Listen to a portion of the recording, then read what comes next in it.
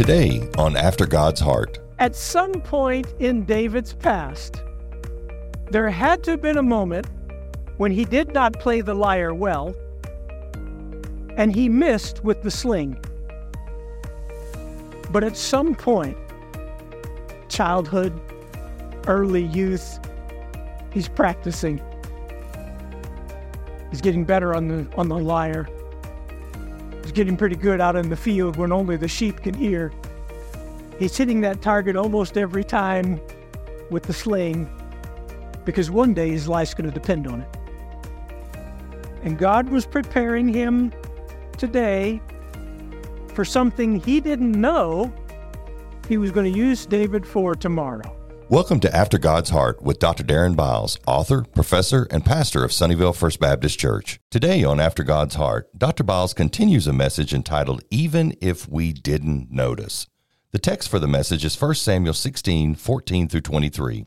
The occasion was right after God rejected Saul as king and chose David as his replacement. But Saul was the last person to notice what God was doing. In fact, Saul never seemed to see it. Turn your Bibles to 1 Samuel 16, and let's listen to learn how not to miss what God is doing. 2 Samuel 24, verse 1 says, The Lord caused David to number Israel. The chronicler says Satan rose up and caused David to number Israel. So which is it? Is it the Lord who caused David to number Israel, or is it Satan who caused David to number Israel? Is the Bible contradicting itself? No, the Bible's not contradicting itself. It doesn't do that. Rather, what the text is suggesting is, in the same sense that sometimes the Bible says Pharaoh hardened his heart, sometimes the Bible says God hardened Pharaoh's heart. Which is it? Did Pharaoh do it? Did God do it? God allowed it. And everything that God allows, the Old Testament writers presume God, in some sense, caused.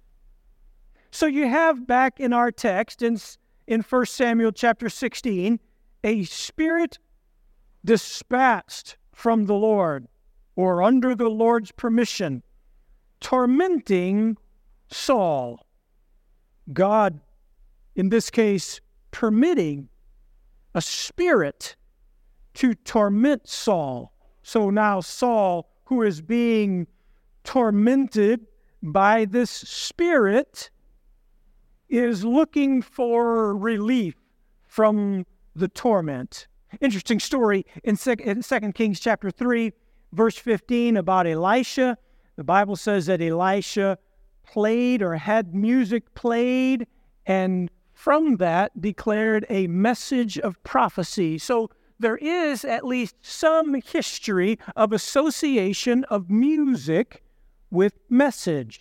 Here, Saul is tormented by a spirit, an evil spirit, and the Bible says his servants came up with an idea. By the way, Saul is the only person in the Old Testament who is described as being tormented by an evil spirit in the Old Testament. Now, some of you will remember the story in Mark chapter 5 about the man who lived in the region of the Gadarenes who was demon-possessed. Sometimes you hear him described as the Gadarene demoniac, which is a fancy way of saying the demon-possessed guy from that region. He was exiled to an island because he caused harm to so many people because he was demon-possessed. And they would try to bind him with chains, and he would break the chains. And Jesus went to that region to encounter the demon-possessed man, spoke to the demons who were possessing him, and said, "What's your name?" You remember what they said? Legion, because we're many. Jesus cast out the demons. That man oppressed by evil spirits. But in the Old Testament, Saul is the only person that we have record of oppressed by an evil spirit. Now, the text says that Saul's servants came to Saul. Odd description as the text begins. Saul's servant came to Saul and said, Saul, you have an evil spirit tormenting you. Saul probably knew that already, but they're just identifying the obvious. I sense in you an evil spirit, right? There's an evil spirit, Saul, that is tormenting you. And so Saul's servants came up with the idea, let's find somebody to play some music. Okay, so maybe they heard of the story of Elisha and the prophecy that accompanied music, or maybe they just thought some kind of soothing sounds might ease the torment of the evil spirits. And so these servants of Saul said, why don't you command your servants here in the presence to go look for somebody who plays the lyre. And so whenever the evil spirit from God comes on you, that person can play the lyre and you'll feel better. So Saul commanded his servants, find me somebody who plays the lyre well. All right, I love that part of the story. Don't find me anybody that plays it badly. Find me somebody that plays the lyre well. Undoubtedly, if he comes and plays badly, that's just going to anger the evil spirits that are already here. So I want somebody that can play the lyre well. First instrument, by the way, recorded in the Bible, Genesis chapter 4, the lyre, the harp. So they find David. And in a moment of divine irony, David comes and plays music for the king he will eventually replace. And David knew it. I'm playing my harp for this guy who I've already been told I'm going to replace. Now, you can imagine the flood of emotions that went through David's mind as he's playing his music for a king he knows has been divinely rejected. Does he put his heart into it? Well, he must have, because when David played, the evil spirits left. Now, interesting thought, Bible doesn't say, but file it away somewhere. Did the evil spirits leave because David played music? Or did the spirits leave because David, who possessed the Spirit of God, was there? Interestingly, when David is no longer playing music for Saul, the demons take over. So either there was nobody else who could play the lyre for Saul, or there was something special about David. And so David came and he played music for the king. He played it so well that whenever he played, the spirits would leave. Now there's a fascinating play, or at least it's fascinating to me. There's a fascinating play on words here. The same word for spirit is the same letters of the word refresh. Whenever David would play music, the spirits would leave and Saul would be refreshed. It's a Hebrew play on words. The spirit and would leave, and Saul would be refreshed because David came and he played music, and you wonder almost even at the amusement of the story of David playing music for the king he's about to replace. And the Bible tells us some things about David. By the way, God never runs out of creative ways to accomplish his purpose. You can do it through a lyre, you can do it through a donkey or a worm, or any number of creative ways that God has up his sleeve to accomplish his purpose. Here, David merely playing music under the leadership of the Spirit of God, and the evil spirits cannot coexist in that same place. And so the Bible merely describes this one who was found by Saul's servants. Their idea, they went out and found him. And notice what the Bible says about this young man, David. First of all, notice what the Bible says. He plays the lyre well. We already knew that because that's what we were looking for. But then notice the Bible says he's a valiant man, a warrior. That's interesting, because to our knowledge, David has no military experience to this point other than lions and bears. But he's a valiant man. He's a warrior. He's eloquent. He's handsome. And the Lord is with him. That's their description of David. So the Bible says that Saul dispatched his servants. Jesse, send me your son David. Where's David? He's with the sheep. Now, remember what just happened in the first 13 verses? We're looking for Jesse's sons. Jesse brings 7 of them there. Samuel's supposed to find a king. None of those. Do you have any more sons? Yeah, there's one out there with the sheep. We'll bring him here. And Samuel anointed David in the presence of his brothers, anointed him king. David knew it. Jesse knew it. All his brothers knew it. Oddly enough, apparently soon after David had just been anointed king, he's back out there tending sheep. Did Dad forget? Or did Dad say, well, David, I'm not sure what that was about. Go back there and tend the sheep. I don't know what's going on. What you don't hear is Jesse saying to Saul, look, my boy's the next king. He's not going to serve you. My boy's going to be the king. Saul sent a messenger to Jesse, send me your boy. And oddly enough, the Bible says Jesse sent Saul a present along with David. Even though Saul asked Jesse to do him a service, Jesse prepares a gift and sends it along with David, all the food and the wineskins. Is that for David? Is it for Saul? Is it to appease Saul? Or is it to cause Saul to treat David well? Either way, Jesse, honoring the king, giving him his son, who is now the rightful king. Just the fun irony of David now serving in Saul's court. Jesse sends his son David, and he comes and he serves the king. And notice what the Bible says in verse 21. Saul loved David. By the way, when we get to 1 Samuel 18, we're going to see how many people love David. People love David. Saul loved David. Michael loved David. Jonathan loved David. Saul's servants loved David. And then the Bible says all Israel loved David. He's a lovable guy. Everybody seems to love David. Everywhere David goes, people love him. Sometimes that even became a negative for David. But here, the Bible points out Saul loved David. Saul loved David so much, he eventually hated him. He loved him so much, he wanted David not only to be his armor bearer, he eventually wanted David to be his son, or son-in-law. And so, notice now David, the man anointed king, is at the beck and call of the man who's been rejected as king.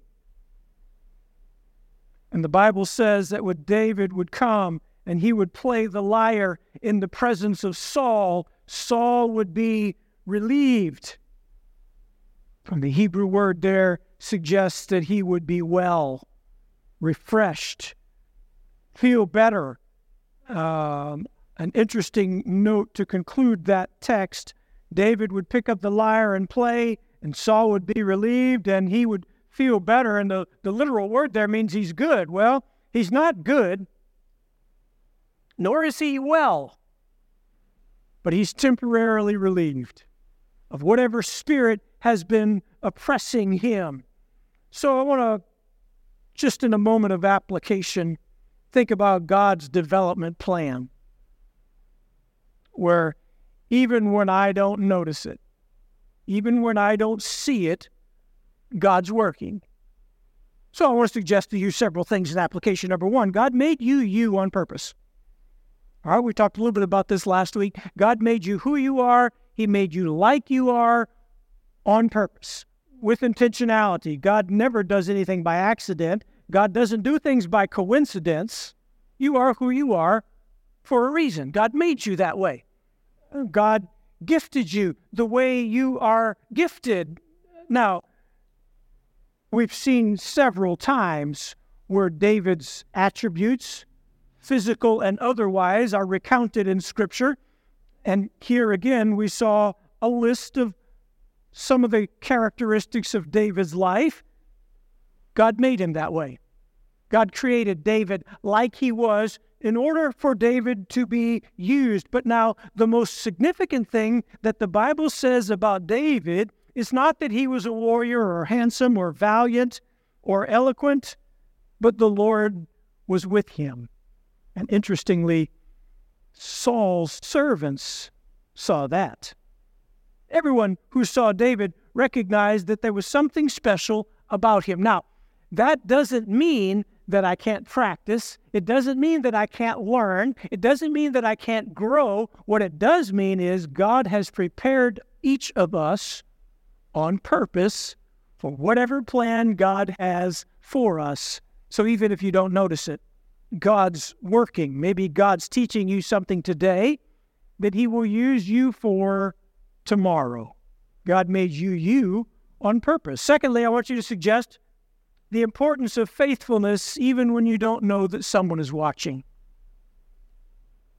The Bible says that Saul's servants, notice what the text says there in verse 18. One of the young men answered, I have seen the son of Jesse. It's an interesting word there. Don't read too quickly past it. It doesn't say I know or I heard about. I saw him.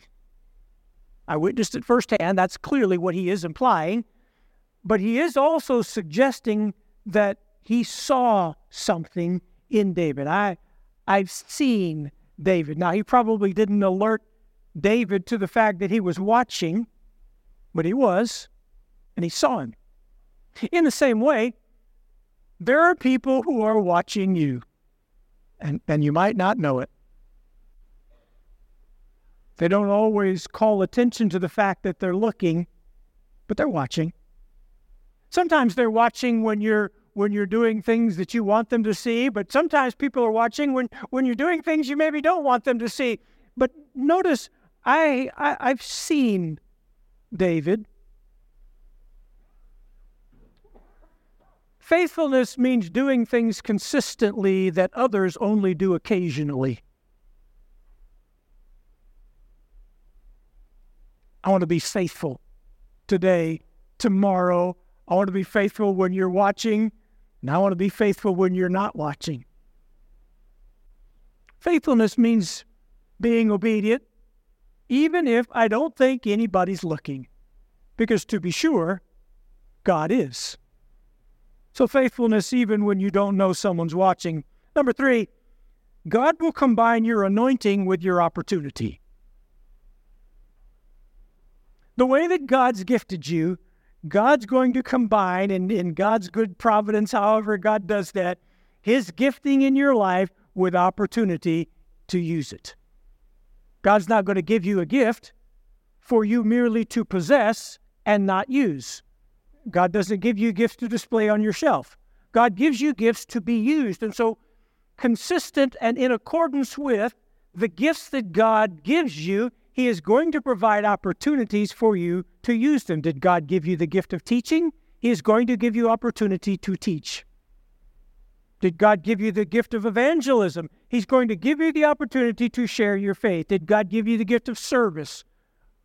Whatever other gifts God may have given to you, God will give you opportunity to use them. To be sure, David was a hard worker. We know that because he was a gifted man. He was a shepherd. And we learn later, God used his shepherding skill. He was a musician. And we learn here, God used his musical skills. He was pretty good with a sling. We'll learn in the very next chapter how God used that. Now, at some point in David's past, there had to have been a moment when he did not play the lyre well, and he missed with the sling. But at some point, childhood, early youth, he's practicing. He's getting better on the lyre. He's getting pretty good out in the field when only the sheep can hear. He's hitting that target almost every time with the sling, because one day his life's going to depend on it. And God was preparing him today for something he didn't know he was going to use David for tomorrow. So God's going to do that in your life. He's going to combine your anointing with your opportunity. Do you remember in the parable that Jesus told about the guy with the 3 guys with talents? One guy was given 5 talents, one guy was given 2 talents, and the one guy was only given 1 talent. The first 2 in the group used their talents, and the guy that started with 5 ended up with 10. The guy that started with 2 ended up with 4. The guy that had 1 gave it back. Do you remember what not just what the Lord said, what did the Lord do with the talent? Remember? Who did he give it to?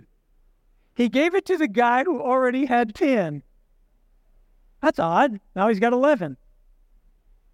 You know why? Because he'd proven faithful with what he had. God gave him more. So God's going to combine your anointing with your opportunity. Whatever God gives you, God's going to give you opportunity to use it. And then finally, I want to suggest to you in the meantime, when I'm waiting on God's time, stay faithful. See, David knew all along what Saul didn't yet know. I'm the next king. And when Dad sent him back to tend the sheep, even though I'd just been anointed, David tended the sheep. When Saul asked and Dad dispatched David to go play music for the guy I'm going to replace, you don't hear David saying, I don't have to serve you, I'm going to replace you. You see David serving faithfully. We don't have any record of David's impatience. I don't want to read more into the text than what's there. I'm just telling you what's not there. There's no evidence in the text that David is ever shaking his fist at God. God, you told me I was going to be king. When's that going to happen? And however many years it was from the time he was anointed, maybe age 15, to the time he served as king, age 30, David's faithful. So maybe you're waiting on God's time. God's promised something. God's doing something. And He's still got you in the field. Or He's still got you serving someone. Maybe God's doing something in you to prepare you for what's coming next. So when I'm waiting on God's time, God's not late. God's not confused. The time's not right. To be sure, David knew his calling was not to be the court musician for the rest of his life. But for that season, he served well. So faithfulness before honor, obedience when I'm waiting on God's time, remembering Jesus as our model. In John 13, Jesus said, if I, your Lord and teacher, have washed your feet, you should wash one another's feet. I've given you an example that you should do as I've done to you. Most assuredly, I say to you, a servant's not greater than his master, nor is he who is sent greater than the one who sent him. If you know these things, blessed are you if you do them. So serve in the area where God has called you and the way in which God can use you. Let's pray. God, we bless you for the opportunity to serve, for the privilege of doing your work, and even for serving your people. God, I pray that our obedience resembles that of David in his obedience, but that our model is not David, our model is Christ. And so even if we don't see it, thank you that you're working. In Jesus' name, amen. The Bible says in 1 Samuel 16:22 that Saul loved David. But it seems more like he loved what David did for him. He loved David as long as David served his agenda. And the moment Saul perceived that David was a threat to him, his love for David turned to hatred. In this passage, we learned how Saul missed what God was doing. Really, Saul and David represent two paths of life. Saul represents those who follow their own path and serve only themselves. David represents those who follow the Lord and serve Him. Even if we didn't notice, those are the same two paths that lie before us. Which one will you choose? We've entitled this program After God's Heart. The name of the program comes from the title of my newest book, After God's Heart. It's a story of the life of David, the challenges, the lessons that we learn from David, and how we can apply those to our lives. We'd love to send you a copy of my book when you support this ministry with your generous gift. Now here's Ed to give you more details on how you can get a copy of my book. Thanks, Dr. Biles. You can get a copy of After God's Heart today by contacting Sunnyvale First Baptist Church at 972-226-7105 or sunnyvalefbc.com. You can also write us at 3018 North Beltline Road, Sunnyvale, Texas 75182. Attention, After God's Heart. And here's a final word from Pastor Darren. Thanks, Ed. I want to personally invite you anytime you are able to be our guest at Sunnyvale First Baptist Church. We have Sunday school for all ages beginning at 9 o'clock, and we have worship in both English and Spanish beginning at 10:30. We'd love to see you and your family anytime you are able at Sunnyvale First Baptist Church. You've been listening to After God's Heart with Dr. Darren Biles. We want to thank you for listening and hope it's been a blessing to you. I'm your host, Ed Petty. Have a great day, and we'll see you next time on After God's Heart.